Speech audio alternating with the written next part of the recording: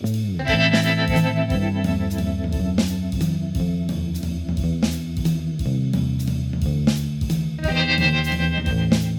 and welcome to the Brutally Honest Books podcast. I'm your host, Sarah Gerard, and I'll be giving you my honest thoughts on the books I read. While the reviews will be short and to the point, they'll include everything you want to know without any spoilers to help you figure out what you should read next. So with that said, let's jump right in. Hi everyone. So today's review is going to be about another romance novel.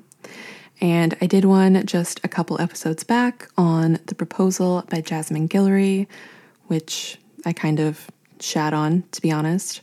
And since that was a book that I said to avoid unless you wanted something very reminiscent of the Hallmark Channel or the CW network, I wanted to give you another romance book that was more so something I enjoyed and would recommend over that book.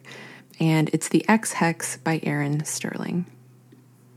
But before I get started, do not get me wrong. This book also falls into the category that I like to call junk food reads, which I mentioned in the Proposal episode, and I'll repeat it here again. Calling them junk food reads is not a criticism. Sometimes we all need a book that's the equivalent of a McDonald's cheeseburger, right?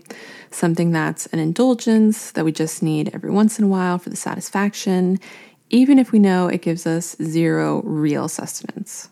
And even though they're not nutritious, we don't eat it all the time, but they're still just as important because of the joy they bring us. And they're good for us mentally and emotionally. It's an indulgence and a mood booster. So to me, there are books that fall into this category. They're not books I'm reading 100% of the time or expecting to get anything out of them intellectually, but they're indulgent and fun and necessary to read every once in a while to just have some escapism. And while The Proposal was a book I described and categorized as a junk food read, it ended up being one that I didn't enjoy for several reasons. If you want to know why, you can go back and listen to that episode, but one of the reasons I disliked it and didn't really touch on in that episode was the fact that The Proposal was solely about the relationship. There was really no storyline or content that didn't revolve around the romance itself. There were some other things I disliked as well that I do talk about in the episode, but I actually think that this was the main one. And reading this book, The Ex-Hex by Erin Sterling, really put that into perspective for me. Because even though this book is absolutely another junk food read, it's not at all high-level reading in the slightest, I still got a kick out of it and enjoyed it because it was much more about a fun and slightly suspenseful storyline that set up the romance between the characters. And it was a story I was completely invested in and would read about even if there wasn't a romantic element. Plus, the two protagonists don't even kiss until about halfway or more than halfway through the book, so that just goes to show how much more was put into the characters in the story. And while it does reach a point in the book where the story does become pretty heavy on the romance, Sterling did already establish a whole world and series of events that were really interesting and entertaining and, like I said, could stand alone from the romance in the book. And this plot that I'm referring to is that our protagonist, Vivian, is a witch. She's also really close to her aunt and her cousin, who are also witches. It's a family thing, apparently. And they all live in a small town in Georgia. I think northern Georgia, based on the geography that's described. There are some things like hills and mountains and some descriptions of the seasons like fall and snowy winters. But the town that they live in is a small historical town called Graves Glen. And it was founded by the Penhallow family back in like the 1700s, I think. And the Penhallow family originates from Wales, and that's actually where most of the present-day family still lives, but they do occasionally visit Graves Glen. Since they founded the town, as well as the local university, they still have somewhat of a presence there, especially for certain holidays or special events. And the reason I mentioned the university is because that's where Vivian, our protagonist, works as a history professor. But while it may look like a normal, prestigious university, it actually has a secret program there for witches and warlocks to learn magic, magical history, things like that. And it's actually kind of clever. The way that this program is hidden from regular students is that they say that there's a really competitive program where students who are in this program just take all of their classes in separate buildings or separate parts of campus. And that way it looks like a normal university and everyone is still sort of intermingled on campus, but magical students can learn magic secretly and separately at the same time, which is a really clever way to sort of hide in plain sight, since this is kind of how normal universities are also set up, right? For example, let's say you're an art history major, like I was. All of your classes are going to be in buildings dedicated to that specific field of study, or similar ones. So you're only going to have classes and lectures in buildings that are designated to art and art history, but you're not going to have any classes in the same buildings or anywhere near the business students or even architecture students for that matter. So even though you're all sharing the same campus, it's still pretty separated at the same time. So that's what they do at this university that teaches both normal subjects alongside magic. Plus, as added protection, they've also cast some spells over the classrooms and buildings that deter people from being curious or even just wandering in on accident, just in case. So, to circle back, Vivian lives in the town of Graves Glen with her aunt and her cousin, who both actually run a small store where they sell witchy memorabilia, things like crystals, candles, stuff like that. But even though Vivian is currently a history professor, back when she was about 18 or 19, she actually used to date one of the Penhallow boys named Reese.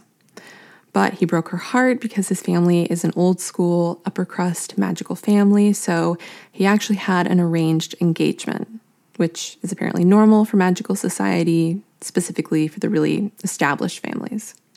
But Reese didn't tell Vivian until after they were together and after she had already fallen for him, which leads to their breakup and Vivian's broken heart. So this is actually where the book opens. Vivian is about 18 or 19. She's really upset by their split and is confiding in her cousin, who decides to just mess around with magic, and in an attempt to lift Vivian's spirits, they both jokingly cast a curse on Reese. But as you might be able to guess, the curse actually works. Normally, it wouldn't have worked. That's actually pretty dark magic, and casting a curse is not something that's easy to do, so they didn't actually think or even really want it to work. They were just messing around. But unfortunately, it did work, and we see the consequences of these actions years later when Vivian is a little older, teaching at the university, and Reese comes back into town from Wales to oversee a family event just before Halloween. As usual, I won't go into more detail because I don't want to spoil everything that ends up happening, but like I said in the opening of this episode, I really enjoyed this read and thought it was a really fun book. But even though I did enjoy it, and clearly a lot more than The Proposal, the finished product wasn't totally 5 out of 5 stars.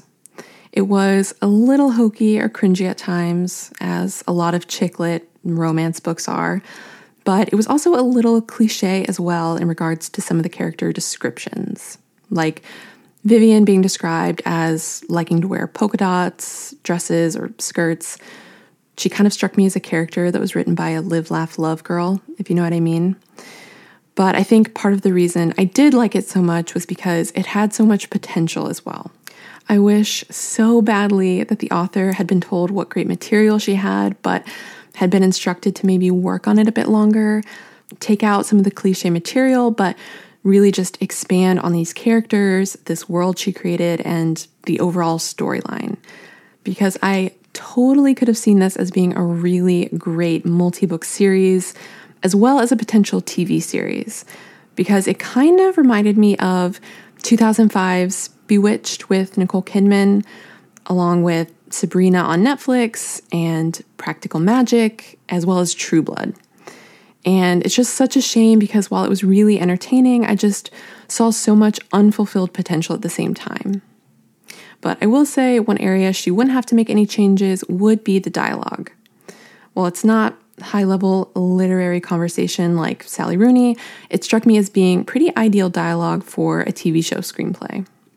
So, as I already touched on, this would be a pretty great read for anyone who's a fan of what I just mentioned. So, the movies Bewitched and Practical Magic, as well as the TV shows Sabrina and True Blood. And even though it's a book that I wish had had more work and time gone into it to really workshop and expand on what Sterling gives us, it was still a fun read that piqued my interest enough to the point where I do want to read the sequel. Plus, the book did match my expectations. Again, I wasn't expecting something on the level of Sally Rooney or Colson Whitehead, but it was still a solid read considering the type of book that it is and that I expected it to be. So I'm going to give it about 3.5 out of 5 stars. And with that, I'm going to end the episode here. Thank you so much for listening. Be sure to tune into the next episode. I promise it won't be another romance book. And be sure to rate and review the podcast on Apple Podcasts. That's the biggest way to support the show. Subscribe from wherever you're listening from, and be sure to check out the Instagram page as well for some more content. And with that, I will talk to you in the next episode.